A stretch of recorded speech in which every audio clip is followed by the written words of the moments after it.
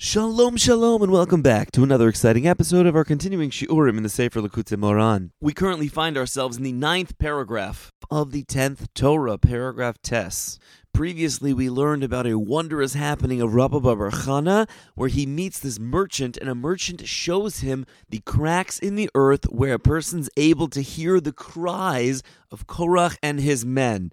For more particulars, please see the previous shiur. We're going to dive right into it, picking it up from the Anche Bereshe de Rumche, meaning, and then he, the merchant, took this soaked wool and put it on the end of the spear.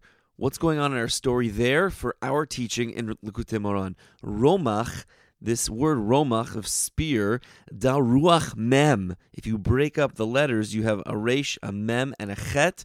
Resh and ches is ruach, and mem is separate. Shehu me arba ruchos boi haruach.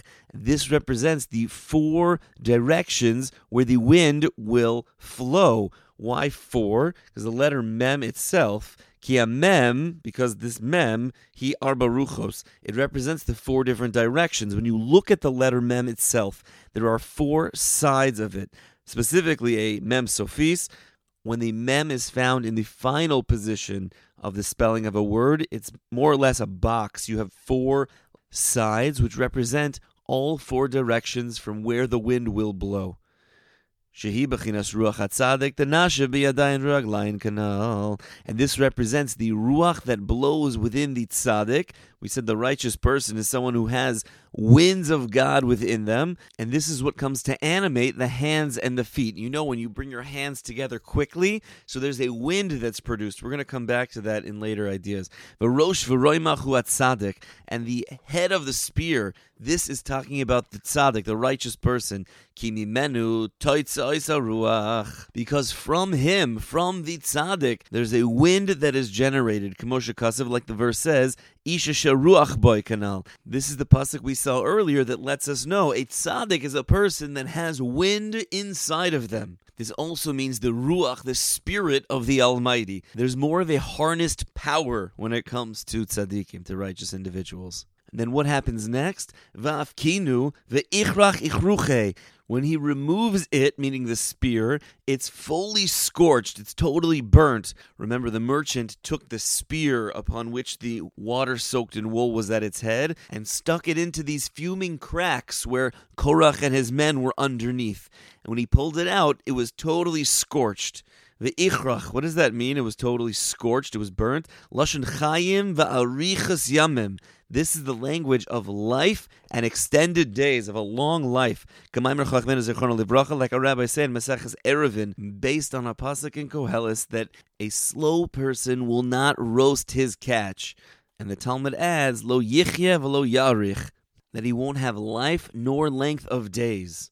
The Gemara here is talking about a person who's hypocritical in their learning. If they learn one thing but do another, it's no good. If you're a slothful person, says Shlomo HaMelech, you're not going to be able to roast your catch. What does that mean? You're not even going to make the catch. In order to be a hunter, you have to be quick. There are certain things that need to happen. You have to be stealthy. If you're not going to eat. So Rabbi Nachman's bringing this in to refer to those leaders of Klal Yisrael, supposed leaders of the Jewish people that are not true leaders, that are not true tzaddikim, people that are taking people off the track, that are hypocritical, perhaps in their actions or in their teachings. So this verse in our context is saying, if a leader is inconsistent, the ending is not going to work out. We're not going to have that chayim v'arichas yamim. We're not going to have life and length of days. In the end, it will not endure if we follow false leaders. V'hainu, and namely, v'ichrach ichruche, that it became totally scorched. What does this mean? Lashon chayim v'arichas yamim. Says Rabbi Nachman, this scorching is a language of life and length of days. Ki alidei bittul hagaiva, because through nullification of the inflated ego, hainu avodah zara, which, as we learned earlier, is connected to idolatry. Alidei zeh hachachma ala tikun hakanal. Through the breaking of your ego, you're able to fix your wisdom. Continuing in this string, v'al yedei chochma, and through a fixed wisdom, yichya v'yarich yamim, a person can truly live and have length of days. K'moshe kasev, chochma techaya, that wisdom gives life. When a person becomes haughty, overinflated with their ego, they lose their wisdom. And without this wisdom, you're not able to achieve a true life, actually living. Now, does this mean physically, biologically alive, or does it mean being alive in the greatest sense of maximizing your life? There are people in this world that are physically alive, meaning they have a heartbeat, but spiritually they are zombies, walking around, not making any decisions, not able to choose life. What this is allowing us to do is to actively say, I'm taking it back. This is my life. I'm fixing my chokhmah, my wisdom. I'm connecting myself to righteous people. And through that, I'm choosing life. I'm truly living. And those length of days, it's not just saying that I'm going to live till 120, which please God is true for all of us, but also that our days are full. Our days are meaningful. True length of days is not simply an extended period when my heart is beating, but more so that every day is awesome. Every day is filled with the greatest maximization of the choices that I'm given in life. Continuing in our story, Amar Li, he said to me, Atzitz lehu v'shimes de amrin, Moshe v'soraso emes. Listen, what do you hear? They're screaming, Moses and his Torah are true. Shehein moidin ala emes. That they, meaning Korach and his men, who are now inside the earth, enveloped by flames, are actively saying, Moses was right, the Torah is true. We were wrong. They have to admit the truth. Because when a person connects himself to righteous people, in order to receive from them this spirit wind, through this, you break unnecessary ego and idolatry.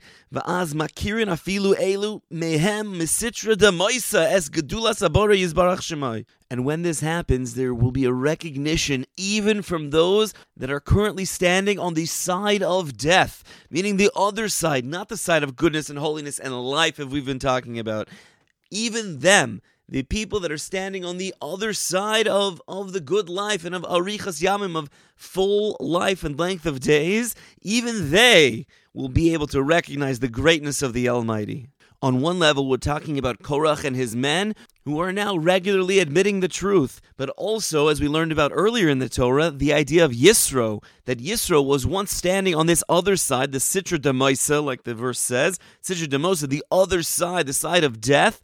But now, since he became close to Moshe, the tzaddik of the generation, he was able to flip that and merit literally receiving the Torah. V'amar li, and the merchant said to me, Kol shloishim yoimin mahadra lahoi gehenim lahacha v'amri hachi Moshe v'saraso yemes. That once every 30 days, this Gehenim, the hell, if you will, brings them back here. Remember, it's like a pot, like meat in a pot. It gets churned over and over, and they're forced to say it. This hottest part, Moshe and his Torah are true. Perish Rabbeinu Shmuel, the Rashbam on this place in the Gemara says, B'chol Rosh Chodesh. This happens every Rosh Chodesh, the first of every month. Ki kol davar yesh lo shoresh, because everything has a root.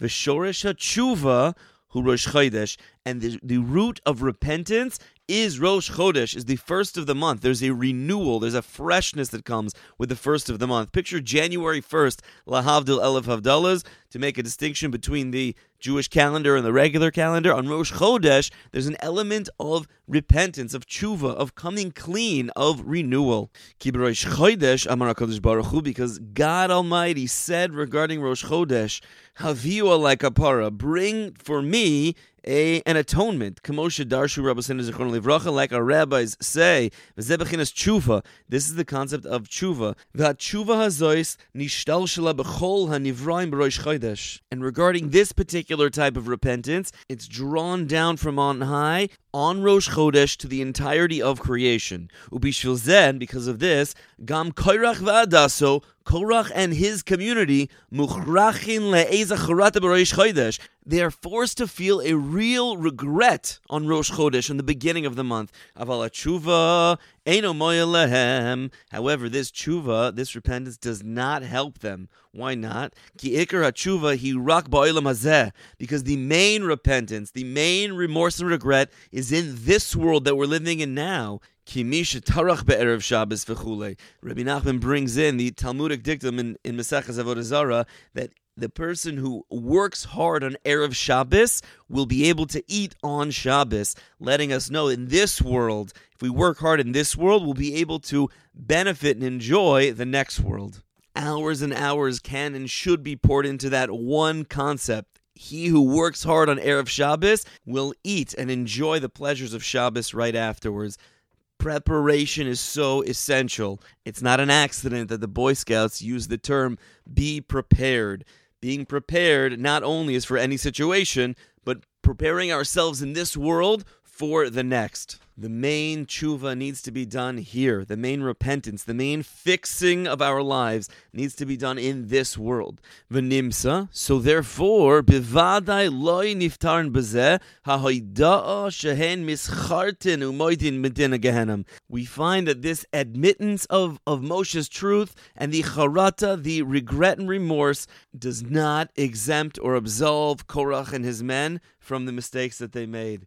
V'alkein mahadra loy Gehenim lahacha. Therefore, Gehenim returns them back to this place every single month. Ki ein niftarin bezeh, because there is no patur from this. There is no exemption from the mistakes that they made. V'afal pichein, but in any event, ein Gehenim b'rosh chodesh k'moi b'shar yamim. That Gehenim, the experience of this hell on Rosh Chodesh, is a different experience than for the rest of the days. There's something about this renewal and the absolute oive. I have to actively admit what I did was wrong. And that's hard. That's worse than fire and brimstone, to need to admit that what I did was wrong. I made a mistake. That moment is typically much more challenging than any punishment that's going to come afterward. The Gehenim of Rosh Chodesh, the hell of the day of the first month, if you will. And again, Rosh Chodesh is a day of celebration. This is talking about those that need to make tshuva and maximize that day of making fresh, is only about regret. It's not about other punishments, it's all about regret. Shemischaratim umoidim sheyisbaishin. That this regret and this admittance and this embarrassment or shame, zeba atzmo gehenim shelahem. This in and of itself is the worst gehenim for them on that day. Shezed dediek. What's going on with the particulars of the language? Mahadra lohai gehenim lahacha.